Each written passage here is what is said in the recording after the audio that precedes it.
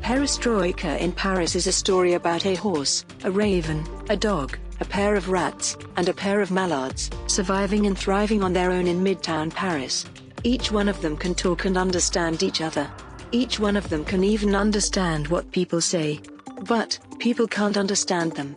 Their point of view about the world is childlike. They tangle along gratitude to best of luck and the thoughtful kindness of the individuals they experience, particularly an 8-year-old kid.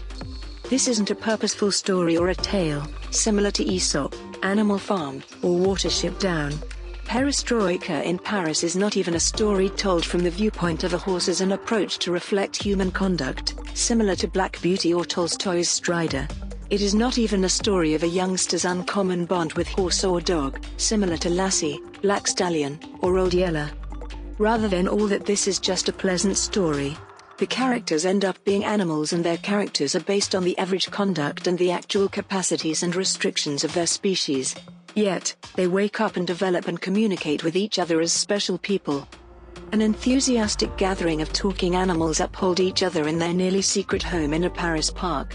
They share undertakings, and we will learn their intelligence about people and nature, frequently diverting. The animals gradually make a family with youthful Etienne, who welcomes Paris and Frida to winter in his distant grandma's place. At the point when she passes, they help him advance toward his future, and to another human family. This may sound sappy, however it is particularly superb in obscurity winter of 2020 and 2021. I didn't anticipate a youngster's story with talking animals, however more dense and profound grown-up writing from Jane Smiley. I was not disappointed, and she is on the top of my authors list once more.